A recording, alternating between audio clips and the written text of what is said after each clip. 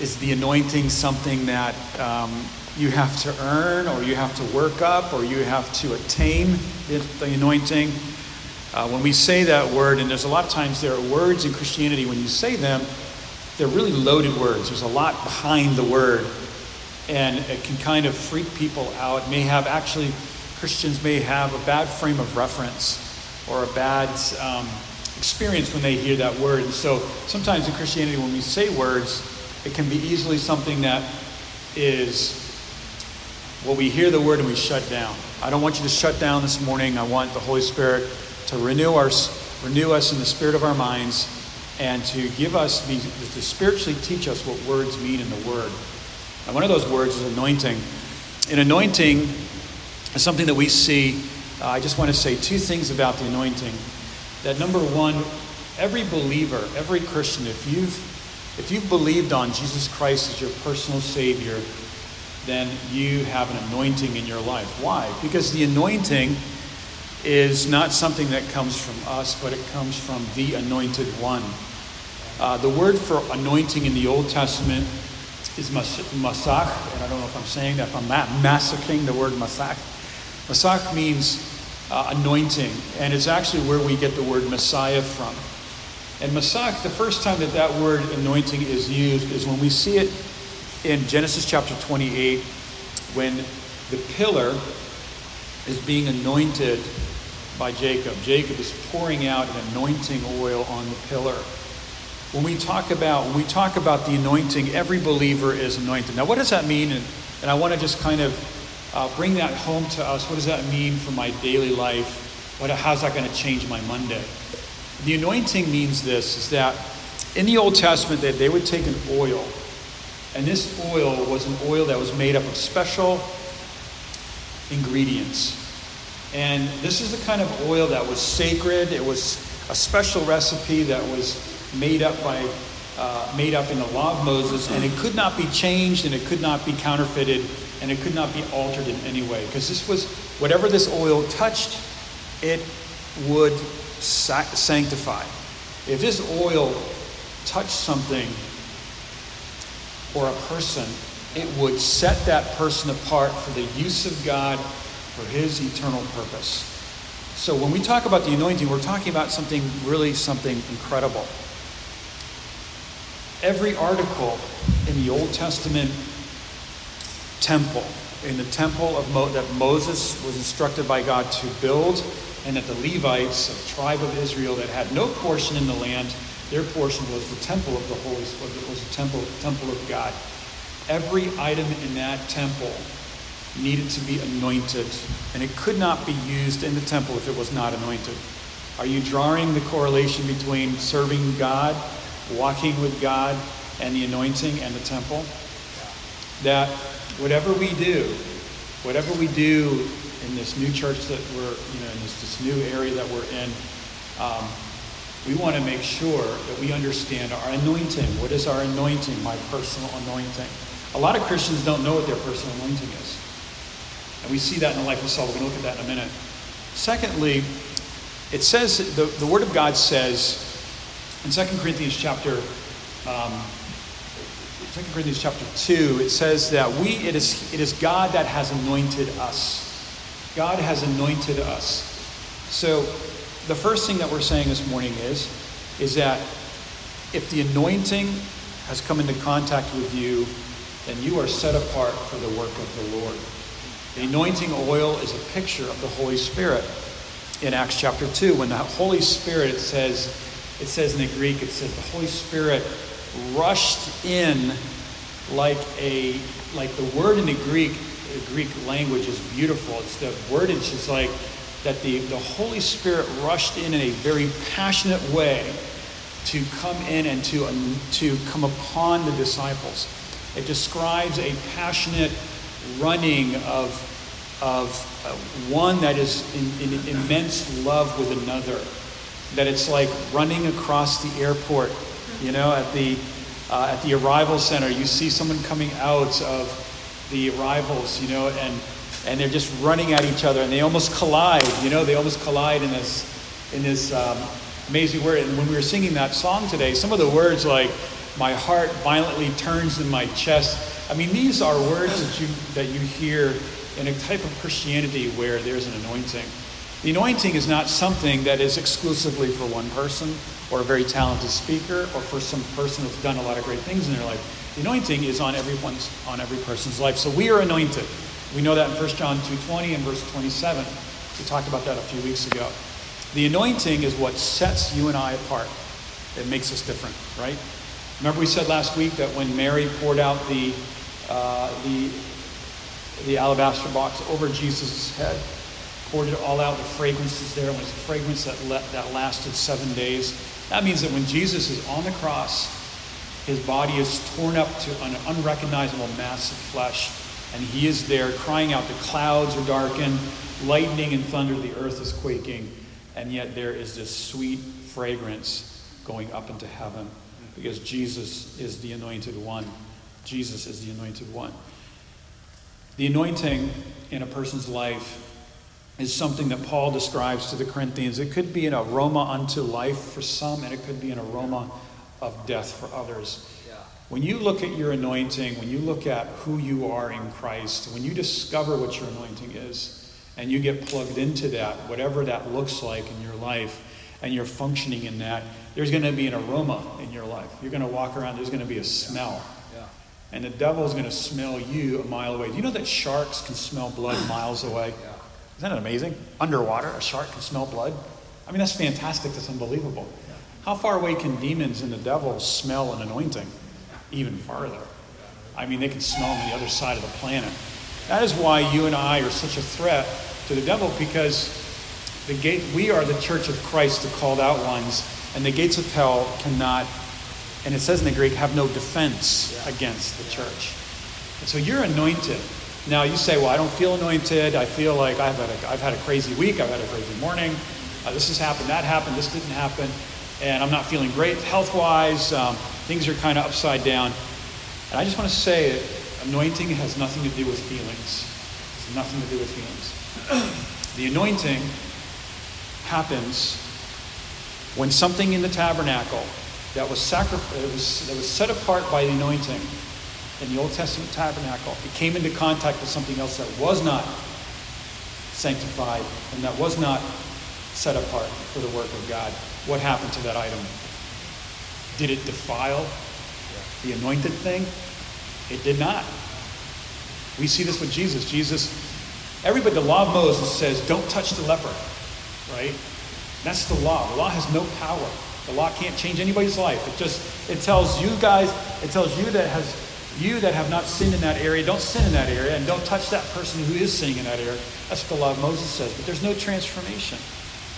We live in a Christianity today where being a fan of Jesus, but there's no discipleship and there's no transformation in people's lives. Jesus goes, and what does he do? He puts his hand on the leper.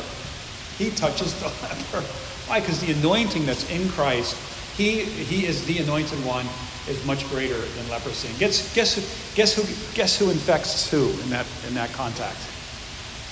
Jesus infects the leper with the anointing, with his holiness, with his transformational, who Jesus is, and that leper is healed.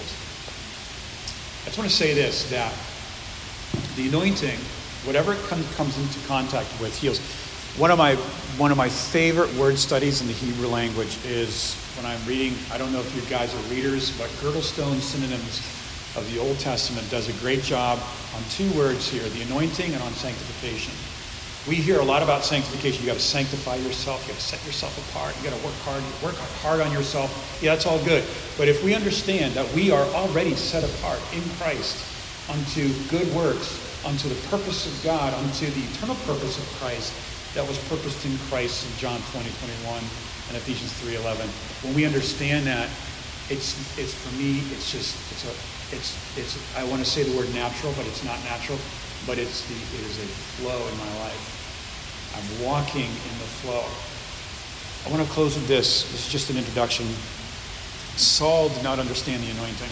Saul was a carnal leader. He was a man who had a position, who was anointed of God, but had no idea what he was all about and who he was. Can I dare say that this happens in Christianity all over the place? It can happen in our lives. We can be anointed of God for a mission. And I love how the English Standard Version deals with these verses. I don't have time to read them, but in 1 Samuel 15, if you're taking notes, look at verse 9, verse 17, and 19 through 22. And look at those verses and just see how Samuel, who's an anointed man, who's an anointed prophet, comes to Saul and says, Saul was tasked by God to go and wipe out the Amalekites because what they did to Israel. As Israel's coming out of Egypt, the Amalekites come in behind them and they injure them, they hurt them, they kill, they do much damage to these Israelites in their vulnerability. And so God was going to deal with these Amalekites, the enemies of Israel. And Saul was the man to execute that judgment. Saul doesn't do that because Saul doesn't understand who he is in the anointing. Saul thinks he's something else. He's in it for the glory. He's in it. He does half of a job. He goes, wipes out the Amalekites, but keeps the king Agag, and he keeps the best of the sheep. Why? Because the people put pressure on Saul. Saul, what does Samuel say? Samuel says, Saul, do you not know that you are anointed king over the tribes of Israel? Don't you know you're anointed? There's an anointing in your life. What happened to you, Saul? You're so ignorant of your anointing. And Saul says, well, I did my best under the circumstances. The people kind of got the upper hand, and they took matters into their own hand, and they started leading. But I did the best I could. But look, I got the king here. He's the king, and here's the best of the sheep for sacrifice unto. And guess what he says? These words really scream out to me.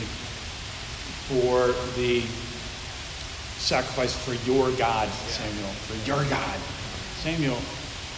Saul, he's not your God. No, he's not. He doesn't understand who the Lord is. He thinks it's just saying, oh, that's the pastor's God. That's not my God. That's the pastor's God. Or that's my mom and dad's God. Or that's my mentor's God. I don't know him like that. I want to finish. I just want to say this exhortation here. Guys, when the pressure comes on, we've all been there. I've been there. When the pressure comes on, or when there is nothing, we don't hear the voice of God. And we're kind of like in this zone, where am I? And we've missed the point that we've been anointed by God for a task, for a mission. And this anointing comes, and anything that came into contact with God was anointed. It was set apart for God. The Sabbath was all about that. Why was the Sabbath holy? Because it's the Sabbath and we got to keep it? No. It's the Sabbath is holy because God is there resting. He's camping out there. That's the seventh day. God is resting there. That is our Sabbath. And that's where, and when we enter into that rest and we rest with God about our life, and we rest with God about all the things that are happening in our life, then there's an anointing that we begin to protect. There's an anointing in the room today. There's an anointing during worship. You know something? When worship leaders take the time to prepare their hearts during the week, prepare their hearts before the service, be prepared, there's an anointing there. If I get up here and I'm just talking about sports and you know, the Houston Rockets and whatever, and I'm just not, I'm not ready, or I'm just dealing with a lot of details, and my mind is not quickened by God in the anointing, I'm not going to be giving you Christ. I'm going to be giving you spiritual fast food, which will fill you, but you're going to walk out and you're going to be like, that was not, I don't sense an anointing there. Follow the anointing in your life. Surround yourself with people that live in the anointing. For me, I'm going to be honest with you. I'm just going to be raw honest here with you. I'm just one of these kind of pastors, and this may be for you, it may not be for you. If God has 10 people for his church, or if he has 10,000 people for his church, that's not for me an issue. I know some people really want to be a part of a very large church and say, yeah, I go to that big thing down the street, that big temple there, and that's where I go, and that's great. That's where God wants you to go. I personally want to be surrounded with people that value the anointing, that know what it is, and that are not going to sell their anointing for a bowl of soup. Or just say, you know something, I'm going to sell this anointing because I want a moment of pleasure. No, we have an anointing in our life, and this anointing is precious. It's very valuable, and it makes the difference. It's the anointing in the book of Isaiah that breaks the chains, that breaks the yoke. And you know something? This world is filled with religiosity where people are going to church. There's no anointing. There's no anointed word. There's no anointed people. Or there's anointed people, but they're not functioning in the anointing. And the word is anointed, but when we don't mix faith with it, there's not experiencing that anointing. And we don't want to be that kind of a place. So I just want you guys to know that that when Jesus shows up in our midst, whether it's 2 people at a house church or if it's 200 people, when Jesus shows up, that's enough. Amen? I mean, I hope that's enough for you guys, and that's what we're all about. I can tell you about Evergrace is that we are about fellowship, we're about community, we're about fulfilling the Great Commission, we're about walking in the anointing. And don't grieve the anointing. This is the last thing I'll say. Don't grieve the anointing in your life. Ask yourself, is that my behavior, I don't want to focus here on behavior, but I do want to tell us in Ephesians chapter 5, walk in your calling, walk in the love of Christ. And sometimes we need to go back to those times when we heard the voice of God speak to us, like about a business idea or about a mission or about something that God put in your heart or a dream that you had as a kid.